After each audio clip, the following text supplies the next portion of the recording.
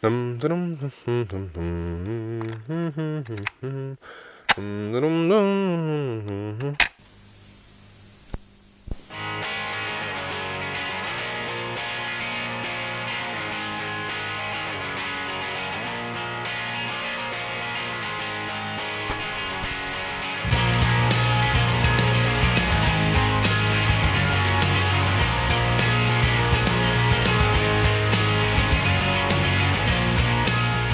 All right, everyone, welcome back to the Readcast. Today is a special day. We have a wonderful guest on our show today.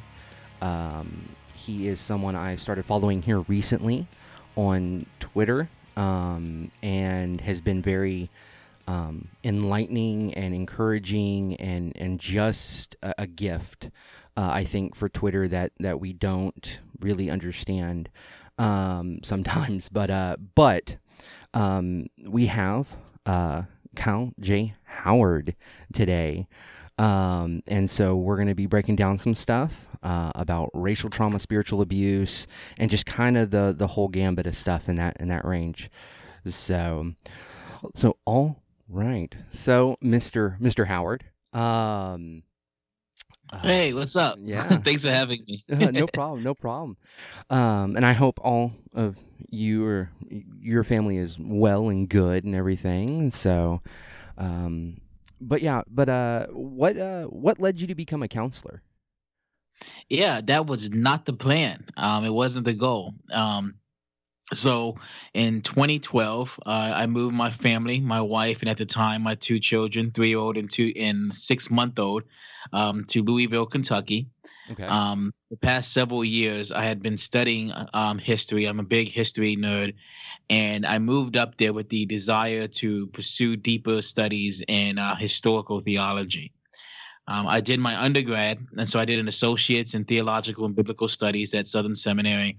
Then I was actually just, so I started late. I was like 28 in college, starting college with two kids. Oh, wow. And so for me, it was like for my undergrad, I want to get through my undergrad as fast as possible so I can get to my MDiv.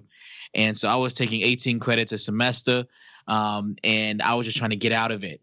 And one of the components there of getting out was, so I was majoring in preaching.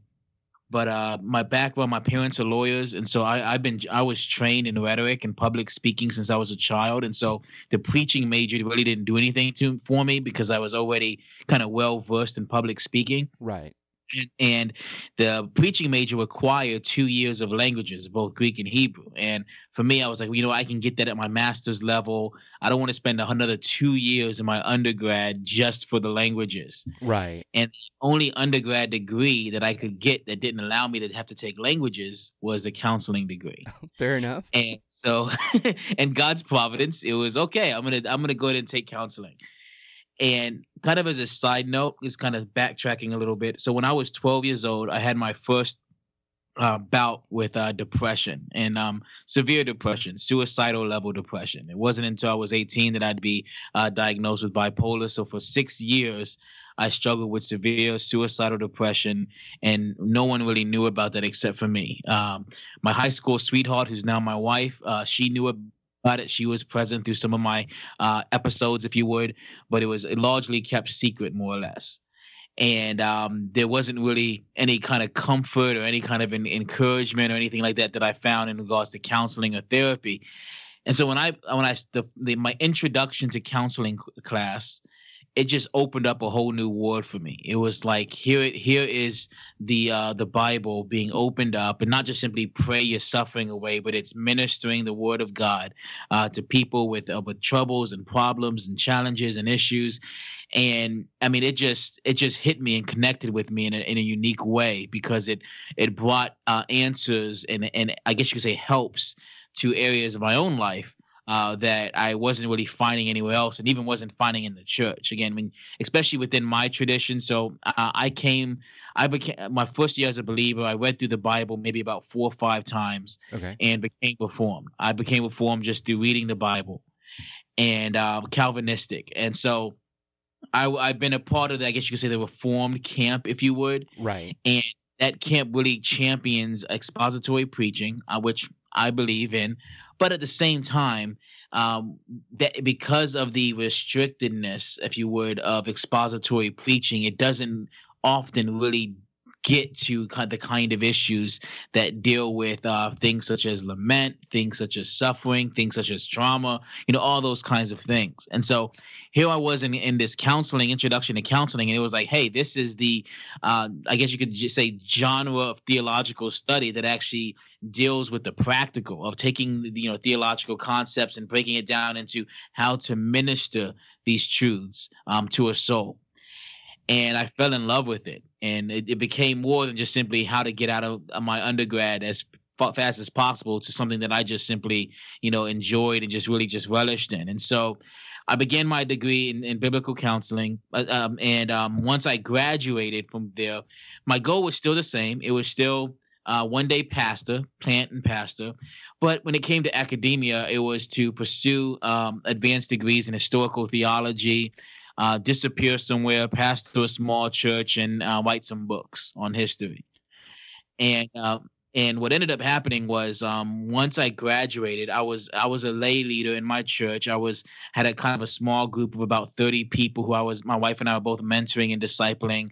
And when I graduated, almost right after that, I started getting, in the midst of doing that, once I graduated, I started getting all these crisis counseling cases, everything from adultery to, there was just across the list of issues of just like these situations where people were like, we're getting a divorce when it came to marriage counseling, again, suicidal depression with other people, to just all kinds of issues. And so the Lord used my education and kind of thrusted me directly into soul care. And the more I did it, the more I saw the Lord's hand on it, the Lord blessing that ministry, the more I saw that I did have the gifts of discernment and other gifts that make counseling, in a sense, effective. And so I just kind of fell in love with doing that. And so I ultimately got into Christian counseling, soul care, through providence of, hey, let me find a way to get out of the undergrad degree as fast as possible to, in some sense, finding a calling within that. Awesome, man. That's a really, I don't know, you hear a lot of guys talk about that. They're going to go get their degree and they're going to learn all this stuff to pastor a church, and I'm going to go get a degree in this or this dead writer or whatever to go do this. But I like your story, how it's just like, well, I just want to get out of this and be done with it. And you just fell into it. And not that spiritual, fam. Yeah, and it's awesome to see God work that way though, where it's like that was His plan for you, and He knew how you worked because He made you and He put you into that spot, and that's, to me, that's awesome. That's really, really cool. But with that, I know you specialize in racial trauma and spiritual abuse. And here on the show, me and my wife, we have talked about our spiritual abuse coming from a church we spent about 5 years in almost. One we planted twice and reopened and all this other stuff. And it's left scars and bruises and deep cuts that are still in us today, years later. But with that, how did you fall into that realm side of counseling? I know you do some other counseling still and everything like that, but with that specialty of racial trauma and spiritual abuse, how did you fall into that, or how did you get into that? Experientially. Fair. So when I started, as I mentioned before, just by God's providence, I was placed in situations where I was dealing with, I guess you could say, crisis counseling issues. And within that, there were a decent amount of people who I was caring for who themselves had trauma, largely issues of sexual abuse. And so I was caring for a sister specifically, and other dynamics related to men as well, but within the realm of, I guess, of sexual abuse and the trauma that comes with that. And so sexual abuse, everything from molestation to rape. And so that was kind of the ward that I was already kind of in. And because of my own challenges as it relates to depression and everything else, I kind of understood the lows, or that dark season of the soul that kind of comes after traumatic experiences, that that led me to, in a sense, empathize in a unique way with people who had various degrees of trauma. And so, but again, sexual abuse was, yes, my ministry is comprehensive. So marriage counseling, pre-marriage counseling, all, any kind of counseling. But as it related to trauma, it was specifically sexual abuse was kind of the main area that I was working in. Fast forward to about 2014, 2015. Okay. And this is when a time when you have Trayvon Martin, Mike Brown, and then ultimately Eric Garner, Right. and then the list just goes on of all these unarmed black men who were killed. And I think the biggest one, the most exciting factor was with Eric Garner, who was choked to death as he was crying out, "I can't breathe, I can't breathe." And so I come from a family of lawyers. My dad is a criminal defense attorney. My mom is a civil attorney. My brother was a state prosecutor. And so when it came to the cases of Trayvon Martin and Mike Brown, I knew, just legally speaking, that there wasn't going to be any recourse for those situations. I knew that Zimmerman was going to get off because I understood the stand your ground law. I knew the cops were going to get off because I understood the laws related to those. And so I didn't really speak about those things, but I also kind of assumed that evangelicals, specifically, I guess you could say my camp, Reformed evangelicals, would be in common understanding as it related to the Imago Dei and the preciousness of these souls that were lost, even Right. if there was some dynamics related to or some ambiguity related to whether it was just or unjust, more or less. But with Eric Garner, it was crystal clear. Here was a man that was choked to death as he's crying out, "I can't breathe." Yeah. And I remember posting that video with a comment of the injustice on my Facebook, and I had several white seminarians, reach out to me saying, "Hey, I thought you were one of us. Why are you talking about these things?" Oh, wow. And at that moment, it was like, "Whoa, one of us. What does this mean? And what do you mean by that?" And what I ultimately learned was that what they were saying was that, hey, because I went to Southern Seminary, because I was at a predominantly white church, that they assumed that I was assimilated culturally and that I was no longer concerned with issues that impacted the black community, which wasn't the case. But that was kind of a microcosm of something else that was happening, which was I started getting more and more counselees that were coming to me with profound pain that was related to issues that they had in their churches, racial indifference, insensitivity, racism, and various other kinds of things. Then you have Trump come along. And with Donald Trump, there was a lot of racist rhetoric. There was a lot of racist actions in his past and other kinds of things. And then the more that started happening, and it wasn't just the racist stuff. It was also the bragging of sexual assault and those other things. Because again, remember, I dealt with a lot of women who had been raped or abused or sexually Right. assaulted. And so from women to minorities, I started having more counselees that were profoundly hurt due to the way in which the church was responding to the election or the campaign of Donald Trump. And it wasn't that there weren't other options. It was that was who they were drawn to. And then, of course, as the course went by, the justifications that also came in the dismissals. And so for me personally, at the end of the day, I was dealing with my own trauma from being in evangelical spaces. Right. Things got pretty severe for me and my wife. We didn't go on campus for about a year and a half just because of the level of hostility that was on campus for me due to speaking about things that concern the black community. Ultimately, we lost our church. We lost all our friends. We lost all of our relationships because let me think of the best way to say this. Because I was unassimilated as it relates to the political convictions of and even ecclesiological convictions, meaning that, hey, if you're pursuing ministry, you shouldn't talk about politics or you shouldn't Right. say anything about race issues because that's divisive. That whole rhetoric. Yeah. And so because I didn't fit that mold and because I wasn't willing to assimilate, we ultimately lost pretty much the past 6 years of our lives in ministry. Oh, wow. And what ultimately happened, so as I was experiencing this, I'm also getting more and more stories of other people, not just locally, but across the country, who are reaching out to me because I'm a voice on these things. And I'm like, hey, this is not just me. This is an actual pattern of people who have essentially race-based profound pain, if you would. And so that's when I began putting the pieces together as it relates to trauma. It was like, okay, I'm seeing all these trauma symptoms. I'm seeing symptoms of PTS related to whether it be the shootings and watching all these public shootings, or some people put it lynchings of black bodies, or whether it was people in the church who just experienced profound indifference and to their own hurts. But the people that are coming to me with like serious trauma.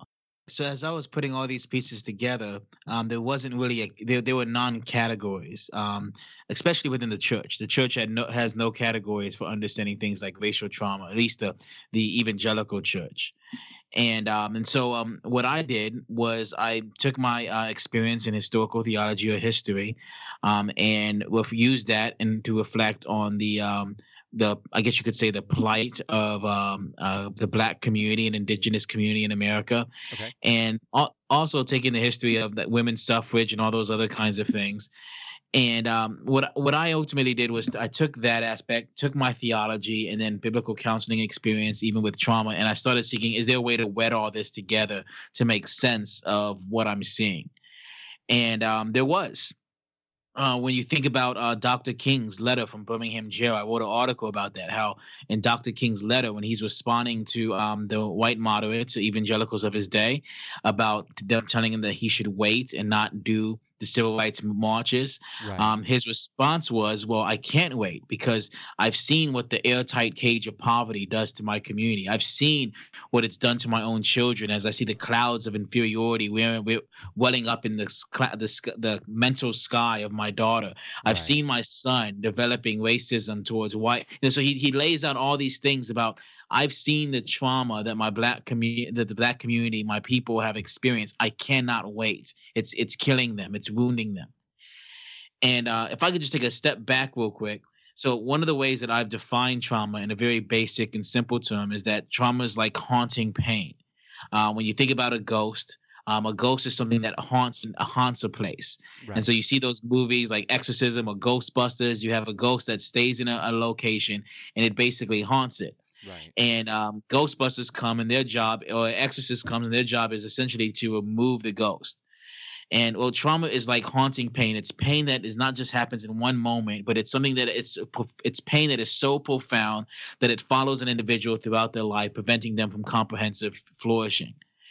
And so the fact is that there are profoundly painful realities or experiences within the lives of many black people and other people of color that haunts them.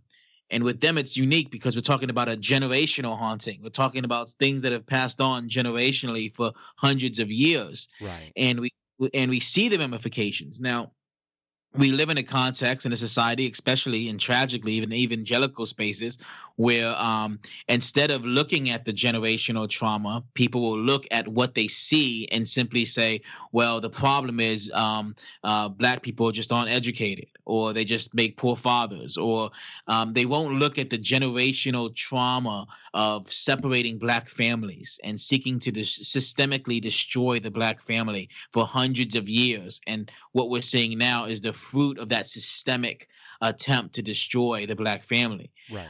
We don't see that they'll stereotype in regards to say black people are drug dealers and crime and this, that, and the other. They don't see the realities of redlining and how systemic racism created the ghettos and created a sense of desperation within a marginalized community. They don't see those things, and so the trauma is the haunting pain of what happens when one lives in racial trauma, is the haunting pain of what happens to an individual when they live inside a racialized society, and that they are the lowest people within that racial caste system that society has established.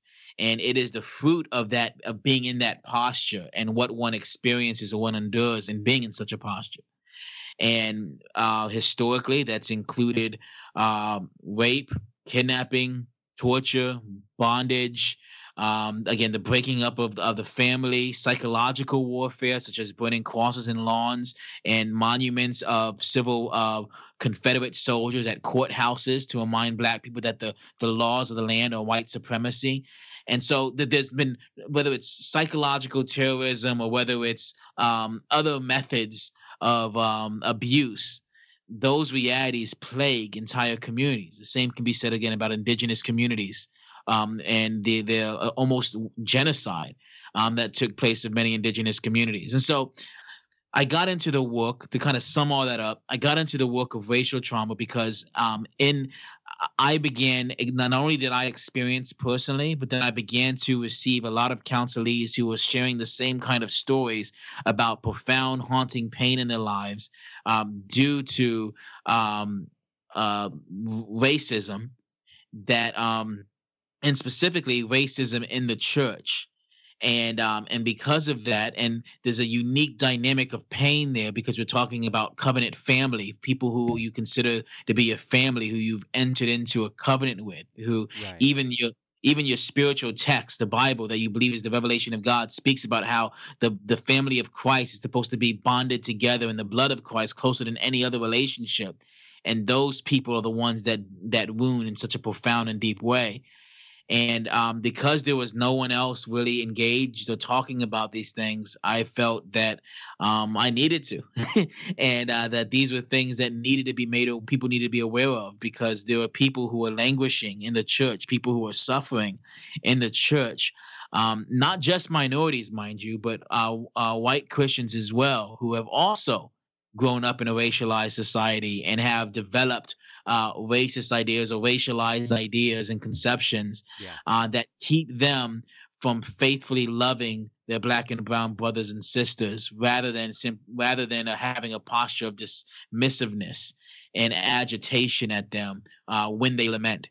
And so I think that there's a comprehensive need for all the saints of God to come to terms with the reality that we live in a racialized society, a society that's built on the lie of race, that has been used to oppress, to marginalize, and divide. And the church has often been complicit in that division. And the church has yet to break its chains of bondage from the ideological lies of race and racism and those kinds of things. And so we're still profoundly divided over these issues. And so I think that raising awareness for racial trauma is part of the necessity for ethnic reconciliation to truly happen and be truly genuine. No, I 100% agree. And that's beautifully put. Yeah, there's a lot of stuff because I was one of those kids, I didn't really grow up in church and whatnot, but when I did start going to church, those racial biases weren't taught as racism even. They were just taught as like this normalcy type of thing, which to me made them even more dangerous because it was taught just to be normal. Everything from toxic masculinity to toxic complementarianism. And then when we got to racial divides, it was even worse than some of those areas. And so, yeah, I completely agree that your job and your path that God has put you on is incredibly needed. And then there's tons of people that need someone like you to step in and go, hey, it's okay. Let's talk about this. So that's awesome.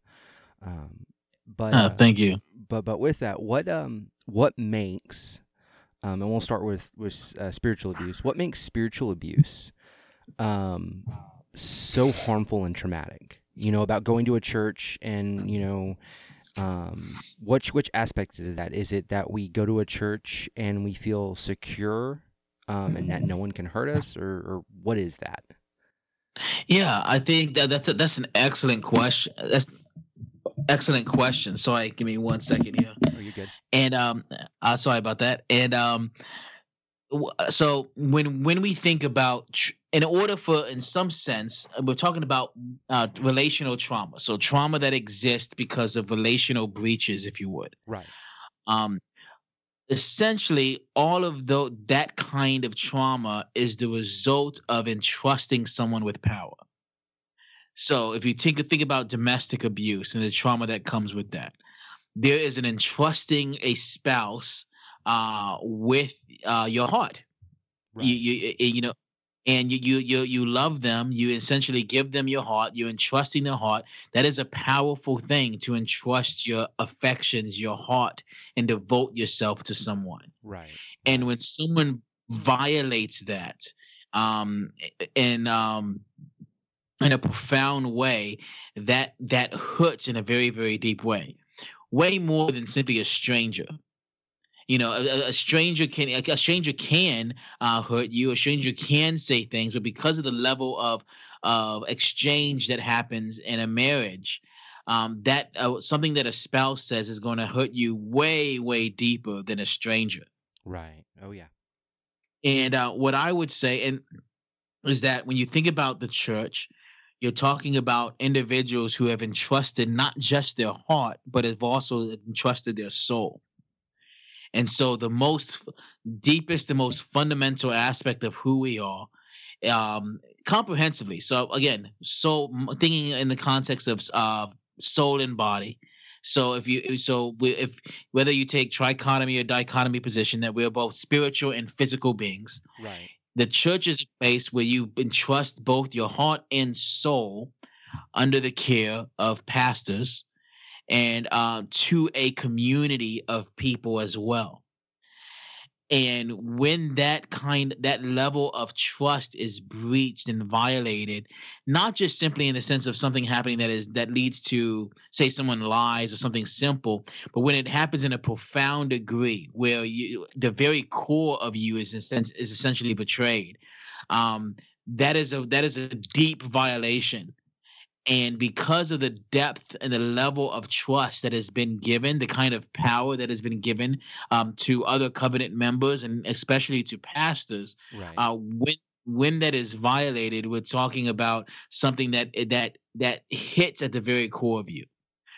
Similarly, I mean, it's said often, and I think there's absolutely a truth to it, that psychological abuse, emotional and psychological abuse, leaves longer lasting scars than physical abuse. Oh, 100%. And the physical abuse leaves visible wounds, and it hurts, but it's those psychological and emotional scars that is the haunting pain that carries and haunts you throughout your life. Likewise, when someone wounds you even deeper than the heart, but into your very soul, that has a very profound impact. So, like, for instance, I'm actually, one of the books that I'm working on right now, in the big early stages of, is a book that will likely be called "When the Church Becomes a Trigger."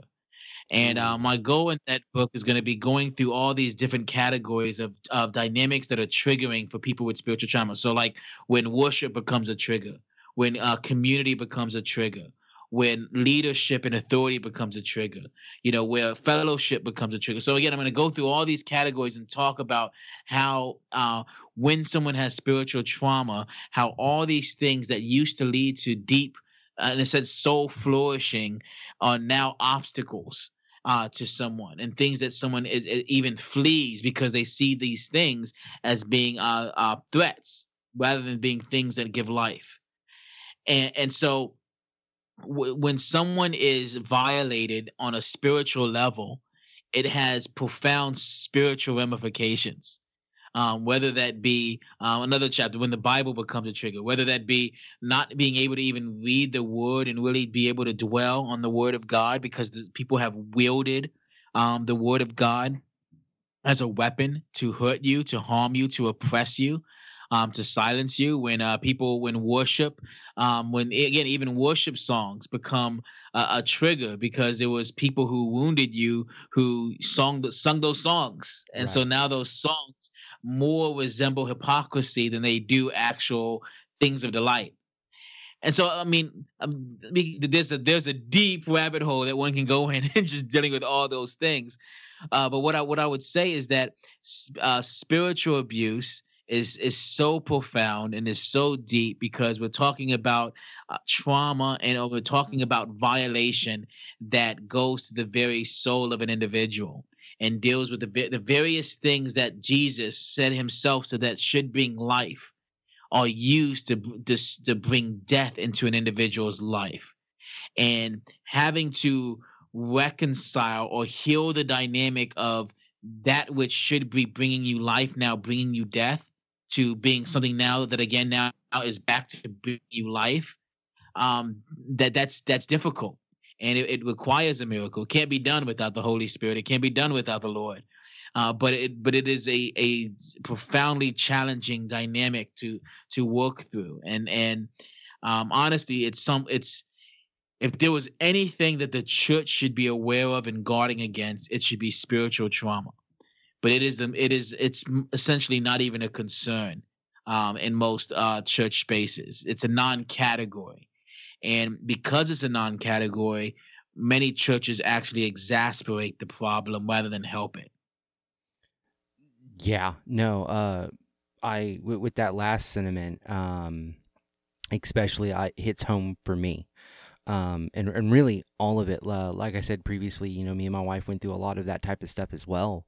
My daughter learned to walk in the church we experienced spiritual abuse in. We were married at 18, 19 years old, super young, had a kid and all this other stuff. And, we were just broken about that. And especially people not knowing about it. So when we did our other episode about, surviving the church, as we called it, someone messaged me I haven't talked to in almost 9 years almost. And they're like, hey, I never knew. And they sat beside us in the pews and they did all this stuff, and they never knew this stuff was going on day to day from this pastor who we trusted and who, we were his right hand, and, we were living the dream of a church planner. And he's like, I'm so very sorry. I knew something was wrong, but I thought it was just because you were young, which I understood, and, Yeah. And so, no one knows. And then when we did come out with it, honestly, you're right. No one deals with it. No one wants to, because no one wants to deconstruct or tear down that power structure that we've made out of the church, that pyramid scheme of the church that we have made or allowed to flourish throughout the years. And so, it's insane. And we're now, me and my wife, we're just in this is our first year of what we call our awakening, of, our renaissance of coming out and going, enough's enough. We're done with spiritual abuse, and we're no longer scared to share, our stuff about it. So.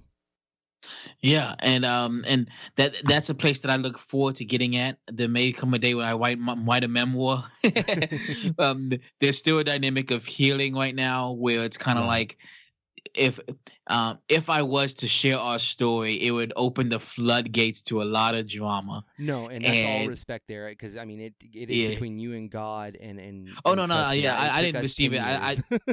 Yeah. I understand 100%, and it's a pace that, and again, for different people comes with different dynamics. Oh yeah. Something that you said though that I really think really gets to one of the hearts of the matter is that, and this isn't speaking to your friend or the person but just want to speak more in general to it, is that what I've come to realize in the work that I've done is that it's not for most cases, it's not a matter of people not knowing. It's a matter of people not wanting to see. Yeah. That, I'm trying to think of the best and most gracious way of saying this. Oh, yeah. All the signs are there. So much so that you don't have to be a professional like myself in trauma to see those signs.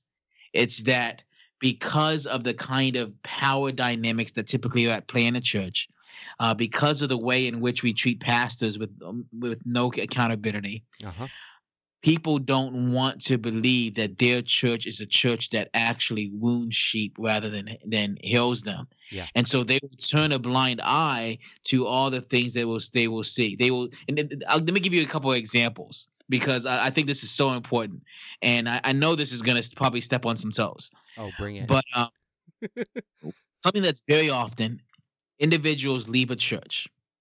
They leave the church and they actually do speak up. Right. And so they say, this is what happened to me. But when they speak up, they are so deeply traumatized by the experience. And often they don't even know that they're traumatized by the experience. But when they talk about what happens to them, they can even sound almost borderline crazy because they haven't really, processed. They haven't really worked through what they've experienced. They just know that I've been spiritually violated. Right. And so they're communicating. What will typically happen, these churches will dismiss, especially the abusers, the pastors will dismiss these people of having some kind of grudge, these people being unstable and all these kinds of things, when the reality is that they've actually just been traumatized. But they'll be dismissed by, hey, these people are just unstable. They just had a bad experience. We're sorry about that. Typically, pastors will act super, apologetic. I'm so sorry they felt this way, and, this, that, and the other. And all that can be covered. And in my experiences, that has happened over and over and over again. But because each one of those people are dismissed, it just essentially is eventually is just put under the rug, and then people just go on their merry way as if nothing ever happened.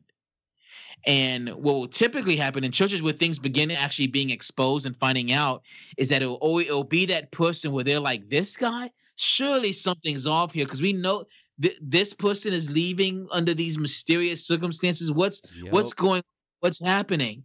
Mm-hmm. And that's when people start asking questions, like, because it almost gets, I can't deny that something's amiss here.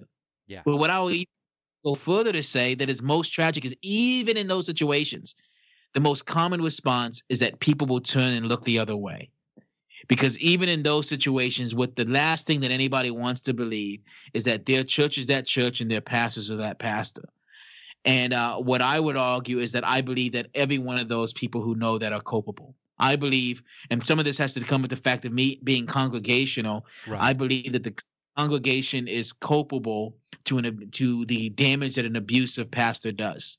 Because a congregation should be holding their pastor accountable to a degree where they're asking certain questions when people are leaving without any reason, and they're just kind of swept under the rug. Right. And right. it's so that's one of the challenges with dealing with spiritual trauma, spiritual abuse is, and I'll define what I mean when I say spiritual abuse in a second. But one of the challenges with that is that it's hard to raise awareness when no one wants the church to be exposed. Right. It's like being So you Chicken think about Little a this- little bit. Yeah. So when you think about even the Southern Baptist Convention right now, almost over 800 cases of sexual abuse that have been covered up. And growing. Yeah. And the numbers are going up, and no one. Why did it last so long? Because no one wanted to say anything. Because of the embarrassment. No one wanted to believe that it's all convention, it's all denomination. Yeah. And so people don't say anything, and it just keeps getting worse, and worse. And so one of the challenges is commissioning people that, hey, you don't have a choice.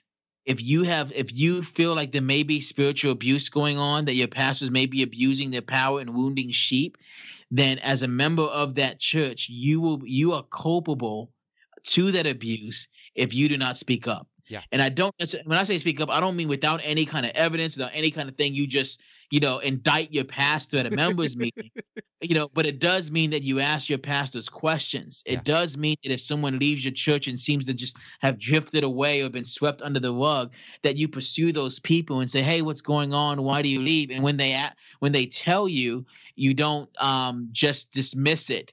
Even if they're in some degrees incoherent with the explanations, to have categories of, maybe this person's telling the truth. They just haven't come to a place where even they know what's really happened. Right. And so churches, especially members, need to be more considerate and more careful and be willing to listen more and hold each other accountable. to say that, hey, as a member of this church, as a covenant member, I've made a covenant to this person who's left or this person who is claiming to be wounded. I can't just dismiss them. I owe it before God in that covenant of membership I made. I need to pursue these individuals. Yeah, no, and I mean everything you just said, it's like we lived it. Ours was swept under the rug. Ours was, oh, they're going to plant a church or they're going to do this.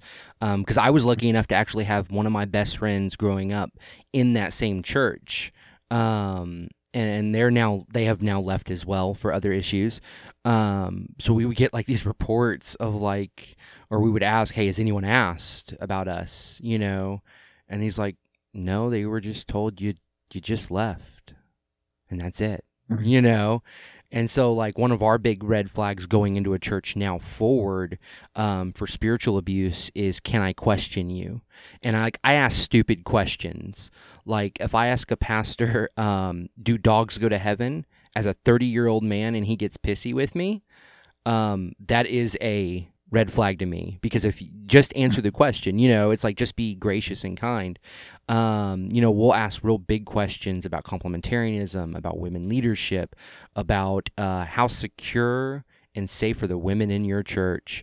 That one's got people riled up before, and all these things. And depending on how they answer, we don't go to that church, because most people who are doing nothing wrong have nothing to hide. And we found most pastors who have something to hide, especially pride or decision-making or malpractice of leading their flock, usually have usually have a lot to hide. And so it's definitely a rabbit trail in and of itself when you start following it. And I am happy to see there are more people coming out and talking about these stories and everything. So... But I guess my next question would have to be with this, and I think you hit on it quite a bit too, is what is your opinion on spiritual abuse being so incredibly rampant, and mostly the evangelical and fundamental churches nowadays? Yeah. So, and this is a good time to just to define when I say spiritual abuse, because that can come off kind of ambiguous, and a lot of people wonder, okay, what is spiritual abuse is any other? And the way that I explain it is that, so spiritual abuse is an umbrella, and it's an umbrella that kind of provides shade or covers a lot of things, and there are specific kinds of abuse under that umbrella. And so sexual abuse, gaslighting, manipulation, physical abuse. There's just a ton of different racial abuse. Right. There's tons of different kinds of abuses that are under the umbrella of spiritual abuse. What makes it spiritual abuse is when someone who has been granted spiritual power is the one who is causing that pain or causing that abuse. And so spiritual abuse is simply the experience of some kind of abuse that is being experienced, that is happening at the hands of people with spiritual power over you. So again, if a pastor abuses a child, if you would, that is a child abuse. It's could be sexual abuse, but it's also going to be spiritual abuse because of the spiritual component of someone who, within the spiritual realm, if you would, is the one who's enacting that betrayal. Does that make sense? Right. And so there's a multitude of different kinds of abuses that become, in a sense, baptized abuses when they're done by someone with spiritual authority or spiritual power. And in that, they become spiritual abuse as well as whatever other kind of abuse that may be. And so when we think about so take that. So I just wrote an article recently called Complementarity and Domestic Abuse. And I talk about how within hyper complementarianism, there are certain ideas and beliefs that perpetuate abuse and or make abuse easier. Right. conceptions like permanence, that you cannot for any reason get a divorce. Abusive men wield that as a weapon against their wives, so their wives cannot leave them and they are free to continue abusing them. Other issues as it relates to women in the church. I mean, right now, just to keep it 100, all the online bullying and abuse that's Right. happened to Beth Moore over the past, who's a dear friend of mine, that has happened over the past week, Yep. where it's not just simple disagreement. It's, we're gonna troll her, we're gonna write articles about her, we're gonna attack her, we're going to silence and discredit this woman at all costs. And it's one, it's sickening, but two, those that there is a certain kind of ideas or philosophy of men and women, and that perpetuates or fuels that kind of treatment. And as you've mentioned, it seems like the people who tend to practice those kinds of things are people that fall within that's the stream of fundamentalism. And what was you said fundamentalism, and was there another category? In the evangelical side, yeah. Yeah.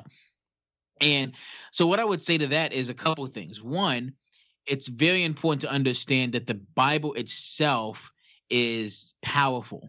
Yeah. It is a tool of power.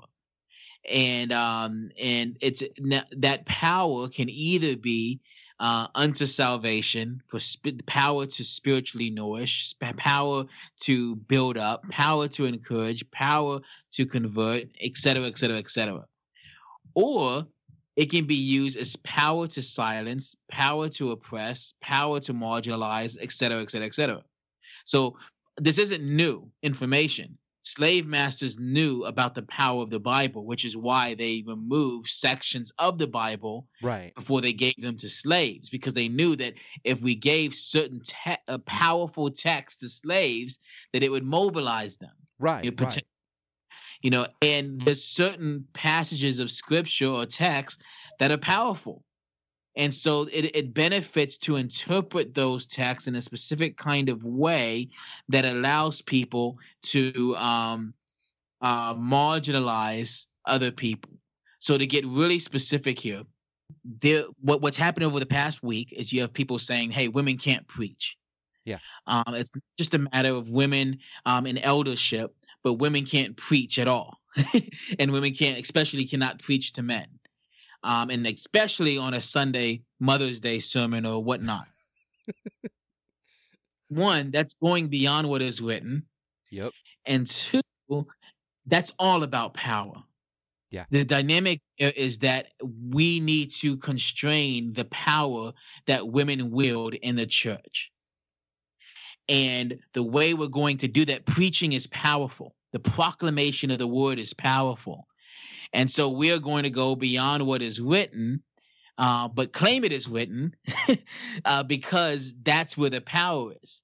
And so when you think about fundamentalism, fundamentalists are essentially people who pride themselves on being biblicists, being those who all the Bible, everything's the Bible, the Bible, the Bible, the Bible. But they have a very rigid interpretation of the scriptures, and they hold to that view because they understand, again, one, that the Bible is power, the Bible is powerful. And then two, because the Bible is powerful to them, they will the Bible as a means of power, not to serve, not to build up, not to encourage, but to obtain greater power. So an example of that would be how fundamentalists, once you have the whole fundamentalist evangelical kind of crossover, what was the means in which they embraced in order to advance their cause? Politics. It was aligning with politicians and seeking out political power and essentially baptizing that political power.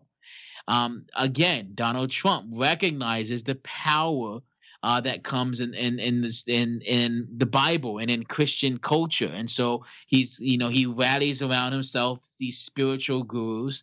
He shows up unexpectedly at certain churches. He does all these kinds of things because, again, he recognizes that, hey, this power and I'm trying to think of a better way of saying this, but there's power in Bible thumping. You know, I and like that. I like that. I hope you know what I mean by that. I'm not Oh yeah. the, Oh the yeah. idea of Bible thumping, of hitting people over the head with the Bible. That's a power move, Yeah. and it makes people who lust for power feel powerful. And fundamentalists love Bible thumping, and that's part of the fundamentalist culture is Bible thumping. And so it's not a coincidence that when you see a spiritual abuse, you typically are going to see that happening by people who misappropriate power. Yeah. And who look at the things of power in a way other than the way that Christ looked at them. The first will be last, the last will be first. That you're granted power to serve. Power is, especially for pastors, power is a gift that's given to you to mobilize you to serve. Yeah. It's not to lord it over anyone. You're empowered to care for people, to love people, to serve them, to advocate, and all these kinds of things. But again, if the fundamentalist culture, as generally speaking, is a culture that has an infatuation with power, social power, political power, socioeconomic power. When you think about money, so you think about TBN and prosperity theology and all those kinds of things, everything kind of evolves around power. Who are the people who are most admired and esteemed? The powerful people. And so I think one of the reasons why within evangelicalism, which is essentially the offshoot of fundamentalism, kind of fundamentalism reborn, is inclined towards these abuses because of the culture, and because it's a culture that, in a sense, prides itself on power. Yeah.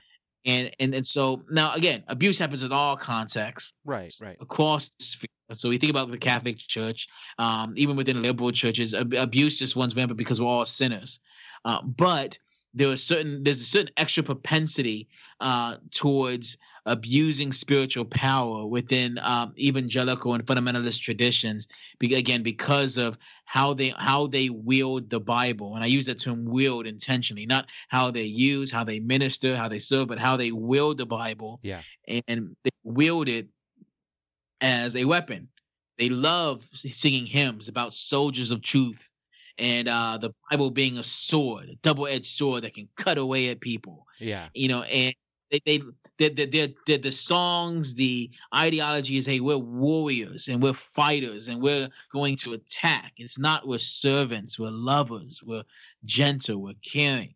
No, because those are too feminine. Yeah. That's where you get those other kind of gets. So then you get into the masculinity dynamics and all those other kinds of things. Damn, side note, it's so profoundly ironic to me that the people who most champion biblical manhood have been the ones who have been acting the most cowardly over the past week. Preach. Where so men invite women into pulpits to preach. They ain't attacking the men. They're not criticizing the men. Yep. They're going after women. Yep. So again, when you think of someone like Beth Moore, one of the most sweetest, godliest people on this planet, and I don't exaggerate when I say that, they're going to go after her. They're not going to go after the pastor who is inviting her to come speak, who's a former NFL player. Right, right. It's so backwards on that whole system that we champion these men of God and David and all this other stuff, yippee you, but yet, like you're saying, we attack the least, because guess what? From what I found, most of those men that attack those women are usually the ones who have no idea what they are to begin with and are struggling with some existential identity crisis from the start. Not to judge the character, but to judge when I know I do that, when I attack the lowest of these, not to say women are below us, and I'm not saying that, guys, please don't hate me. I get what you're saying. But we're attacking someone who didn't bring it on themselves. If someone gets up and starts stirring the pot, fine, they get what they get, or it's expected. Like, I expect people to yell at me for what I do on my show because I stir the pot and I don't care. But when people attack the less of us who don't ask for it in any way, when I've done that, it's been because my identity was so not where I need it to be. And so, dude, I 100% agree with that entire statement right there. I just had to pause and say that because like that is incredible truth in a nutshell right there of toxic masculinity feeding in to toxic complementarianism into a toxic church. Like that is just the trinity of bad church right there. Yeah, and it's interesting because the man who was a man after God's own heart, David, loved to sing. Yep. He what even Jesus is a man who's playing with kids. He's a man who's gentle with women, a man who is kind and soft spoken even when everyone else is going on ham on a woman. He's the one who comes in and speaks with gentleness and with affirmation. The Apostle Paul, under the inspiration of the Holy Spirit, who is a member of the Godhead, has the words, hey, when you're making an appeal to an older man, you do so as a spiritual father, to an older woman, a spiritual mother, to your peer, a sister in all purity.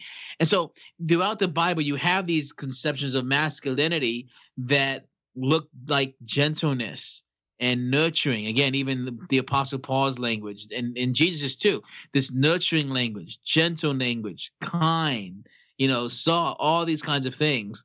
But no, we just want to look at David, Samson whipping the bear apart. We want to look at David cutting off a head, right. And we look at Jesus chasing people out with a temple.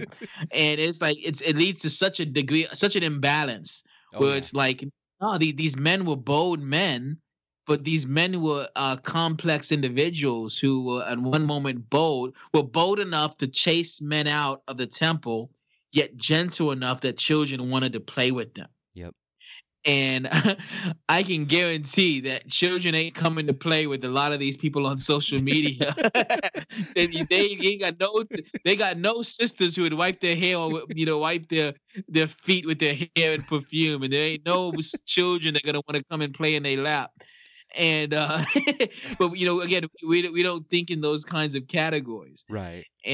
But it's interesting that the loudest voices regarding biblical manhood are the ones with, in my opinion, have the most skewed, at least not all of them, but some of them who have been speaking have the most skewed grasp of what manhood is. And and to me, it seems like they are speaking more out of an insecurity than they are actual scripture, because they're going beyond what is written in scripture and coming up with new laws and regulations and expectations that the Bible does not set. And that's something, that's just going up and up and up and up. Like, we attribute those type of men, like we were just talking about, into that power structure, into the abuse in the fundamentalist evangelical church, keeping gifted women shepherds down. Whatever side of the fence you're on, like my wife can teach anyone the Bible 9,000 times better than I can.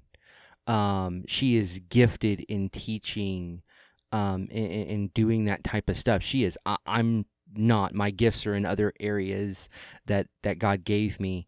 But to sit here and, like you said, hear people not just go, "Hey, I disagree with what you're doing," wanting to teach, in the Bible at a church. God made you a little bit different than me, so obviously you can't teach the Bible. But then attacking women like Beth Moore just for doing what God has called them to do. Nothing more. Yeah. She is just living out her path. And being blessed by God of it. Yeah. And just seeing the fruit, which is why at the end of the day it all comes back down to power. It's not theology. Nope. It's not about the Bible, because it's not in the Bible. What it ultimately is it's about power. Yeah. And so again, as I do believe that there are certain dynamics, even subtle dynamics within evangelicalism, theologically and culturally, that bring about a damaging or a concerning dynamic as it relates to power. Yeah. And people don't really engage with that. of how the theology and certain convictions are actually rooted in a power struggle. They're not actually rooted in an actual desire for biblical fidelity or theological fidelity, and it's always been the case. So again, slavery was defended using the Bible and using theology, and that slavery was all about power. Yeah. And whether that was economic power, whether that was social power, whether that was power in the sense of being superior biologically to other people.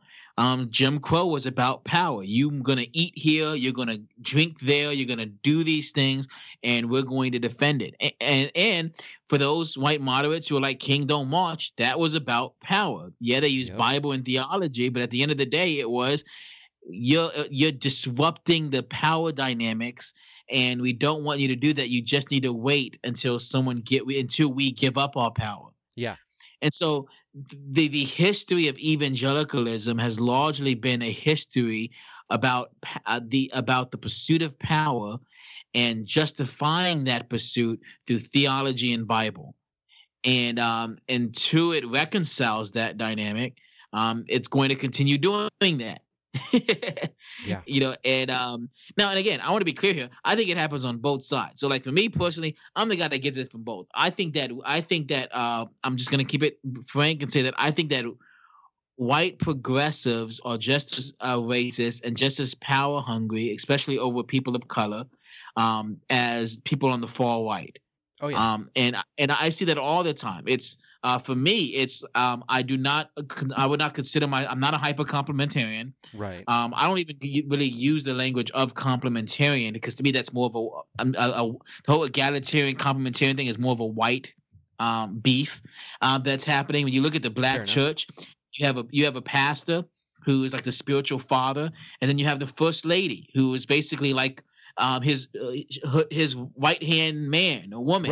Right. And she's esteemed, she's honored, she carries a lot of power in the church. They're called the first family. And so the dynamics of a woman having authority or power in the church is just super different within that culture than you find over in this culture, which is should a woman teach or not? Over there you got prophetesses, you got the first lady, you got it's just a very different thing. Wow. That between the two different sides that's happening there. But if I say that, hey, I think women can teach and women can preach, even if I say that I agree that I think that the office of pastor should be reserved for a man, because I believe in some degrees that's the role of like a spiritual father. But even if I hold to that and just say I believe women should teach or women can preach, I want to get yelled at and snapped at and called a heretic from the hyper complementarians. Right. If I don't acquiesce and say, hey, I think that women should, can be pastors and embrace full-on complementarianism, I get attacked on that side for being a sexist misogynist. If I don't, and so on both sides, it's either you agree and conform to what I believe is right. Otherwise, we're going to ostracize you. Yeah. Which is a power play on both sides. And so I think that it absolutely happens over here as well on the left as it regards to this power dynamic. Right. But I do think on the right, as it relates to evangelicalism, there is a long, centuries-long history. And I'll quite be frank, it doesn't just start here. Even if you trace it back to Europe, there's a very long history of Christianity being used in order to obtain power. Yeah. And typically it's even gone side by side where, yes, we believe Jesus, yes, we love Jesus, but we want that power too. Mm-hmm. And so we're going to marry power and the gospel, and we're going to bring that together and wield both together hand in hand, when the gospel actually turns power on its head. Yeah. And so you try to marry them together when one actually completely devastates the other in regards to how it's understood from a worldly perspective. It just doesn't work. And when you try to wed them together, it leads to abuse of power and profound pain for many people. Well, yeah, because, Jesus came to take our chains and to take our burdens and our sorrows and our pain. So the gospel makes power freedom. And so yeah, and that has always been something I found funny in culture, or not culture, but in history, like the Spanish Inquisition and all these other people and the Pope and all this stuff, like we're gonna have this absolute power and we're gonna storm in and tell you how to do everything. And it's just always boggled me of how we can believe this freedom of the gospel of love, undying, and all these miraculous blessings, but yet we believe also that there's mass restrictions, and if you don't follow these 9, 2, 3 tenets, whatever you believe, you're just not going to get in. We're not saying we're going to hell, but we don't know where you're going, type of answer. Yeah. But with all of that, with all the stuff we talked about tonight, how do we fix this? Like what do we do to fix the power structure, the racial bias, the stigmas? Like what is something we everyday people can do in the pews that can just help start fixing this? Is it raising our kids differently? Is it standing up? Is it you're picketing churches? What is it? Yeah, I think so. I think that Jesus and the scriptures give us a very clear answer that's simple and yet profound, and complex for that matter. And that answer is that the pursuit of the Christian's life is love. And that is the role of the Holy Spirit in the heart of believer. The Holy Spirit is cultivating divine love. Through regeneration, when someone is born again, right. The Holy Spirit regenerates them, and what he births in them is a love for God. Then, right. Through sanctification, the Holy Spirit grows that love for God and grows love for neighbor. And specifically a unique kind of love for the body of Christ. John 13:34-35. By this the world knows that you're my disciple, your love for one another. That's a spirit of what's love, right, that is being cultivated in the heart of believers. And so I think that the answer in one sense is that the pursuit of the Christian is to be a pursuit of comprehensive love. Love for God and love for neighbor, love for the people of God, love for the church. And when that's out of whack, what you end up having is you kind of have this bias in love, and it leads to all kinds of issues. So like within evangelicalism, the focus of love is individualistic. It's just me and God got this love thing going on. Yeah. Forget about neighbor. Yeah. Forget about the church. It's me and God. And so that causes a lot of problems. I think the more that we pursue comprehensive love, the more that we end up that overflowing in all the various areas of life and changing the way that things are navigated. When we're overflowing in love, we also are going to be overflowing in compassion and empathy. Instead of questioning our brothers and sisters, we're going to be listening to them. All this can really be wrapped up in 1 Corinthians 13. Love is patient. Love is kind. It doesn't insist on its own way. It doesn't insist on its own interpretation. It doesn't insist that you must conform to it. It doesn't insist that you obey to its rules. Love is not going to insist. It's going to be willing to come alongside someone. It believes all things, hopes in all things. It's patient. It's kind. And so I think at the end of the day, the biggest problem that the church has right now is that it lacks comprehensive love. Either you got individualism that sees love as just being between people and their God. You can have liberalism, which just sees love between man and neighbor. And so forget about God. Forget about even the church. It's all about activism and just serving the community. Right. You can have love that is just more on a cultic level where it's all about the church. So we're going to think about God and we're going to think about our little country club type church, but we're going to forget about the community. We're going to forget about neighbor. So you can have all these different ways where love is not comprehensive, but it's more targeted towards different things. And when that happens, what you ultimately have is you have people being neglected. And so I think that when Christians pursue a comprehensive love, then that love is going to be for God. the love for God is going to overflow into love for the church. And that love for God and the church is going to overflow to love for the community. And that's going to lead to people pursuing justice. It's going to lead to people advocating for abuse. It's going to lead to people caring for children and protecting them, because Jesus says that if anyone harms these little ones, it's going to be worse. You get that whole narrative. And so I think that the goal is I know it sounds cliche, but it really is. The goal really is to pursue love. It's just to pursue love in a comprehensive, spirit-empowered way, not the kind of superficial love that has fairly marked the church here in America, which is, again, more of a superficial kind of love. Right. And so, yeah, so you can talk about, well, we need to be more aware of these kinds of things, we need to be more aware about what's happening in the community. You love your neighbor, you're going to pursue awareness. We need to be more aware of what's happening in the church and the wounded sheep. And if you truly love the church, you're going to be learning and caring and listening to the wounded sheep in the church. So again, the list just goes on, that it really is that foundational thing of love that propels all those other kinds of things. Does that make sense? Yeah, no, I mean that's perfect, because honestly, it's the simplest answer. And I'm of the sound mind. Usually, the simplest answer is right. And because it is, we all hope so.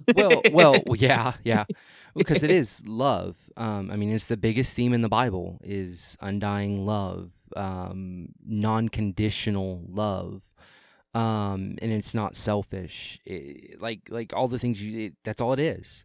Yeah, I think that's a beautiful answer to an unfortunate life, I guess, in the church for a lot of people nowadays, on both sides of the spectrum. So, yeah. So you heard it. Love. You gotta love. And you gotta love well and right. But yeah, so thank you for coming on the Reapcast. I've enjoyed my time. I feel enlightened by you. I feel encouraged by our conversation. But where can people find you? Like if they want to know more, where can they hit you up at? Yeah, the best place. I'm very active on Twitter, probably too active, and that's at Kyle James Howard. And again, at Kyle James Howard, and then my website, www.kylejhoward.com. My website has everything from my articles to podcasts to videos. All my work, more or less, is all put there on my actual website. And so that would be the best resource to kind of get a comprehensive view. But then again, you can follow me regularly on Twitter. Okay, yeah. And what do you have coming soon? Basically, what do you got coming down the pipeline that we can maybe help you get some people excited about? Yeah, so I'm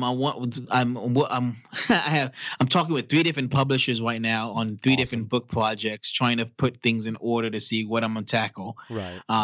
There's gonna be books on racial trauma. It's gonna be an academic, and then a book, and then a book for lay people on race-based trauma. Okay. And then the primary book, the first thing that I'm probably gonna be working on is a book on spiritual trauma. That's kind of like where all my attention is kind of on right now. Apart from that, my primary work right now is counseling. Again, spiritual abuse, spiritual trauma, racial trauma. I don't charge for counseling for people who have racial trauma because of church-related issues, spiritual trauma. Right. It's all supported by through my patrons.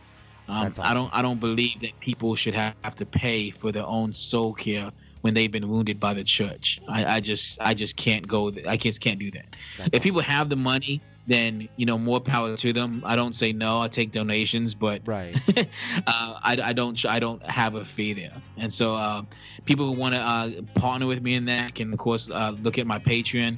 But apart from that, my main thing is going to be counseling and then and writing. This summer is going to be a busy writing season, as I'm going to be trying to get a lot of again leeway on those books.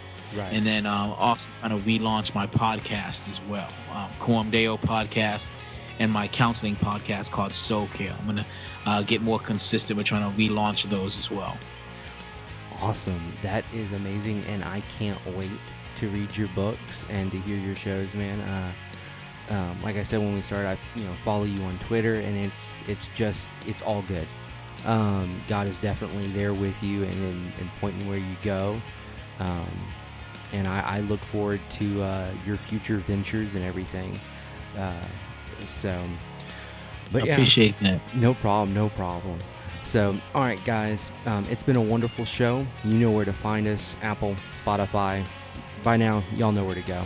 So, again, it was an honor having you on, sir.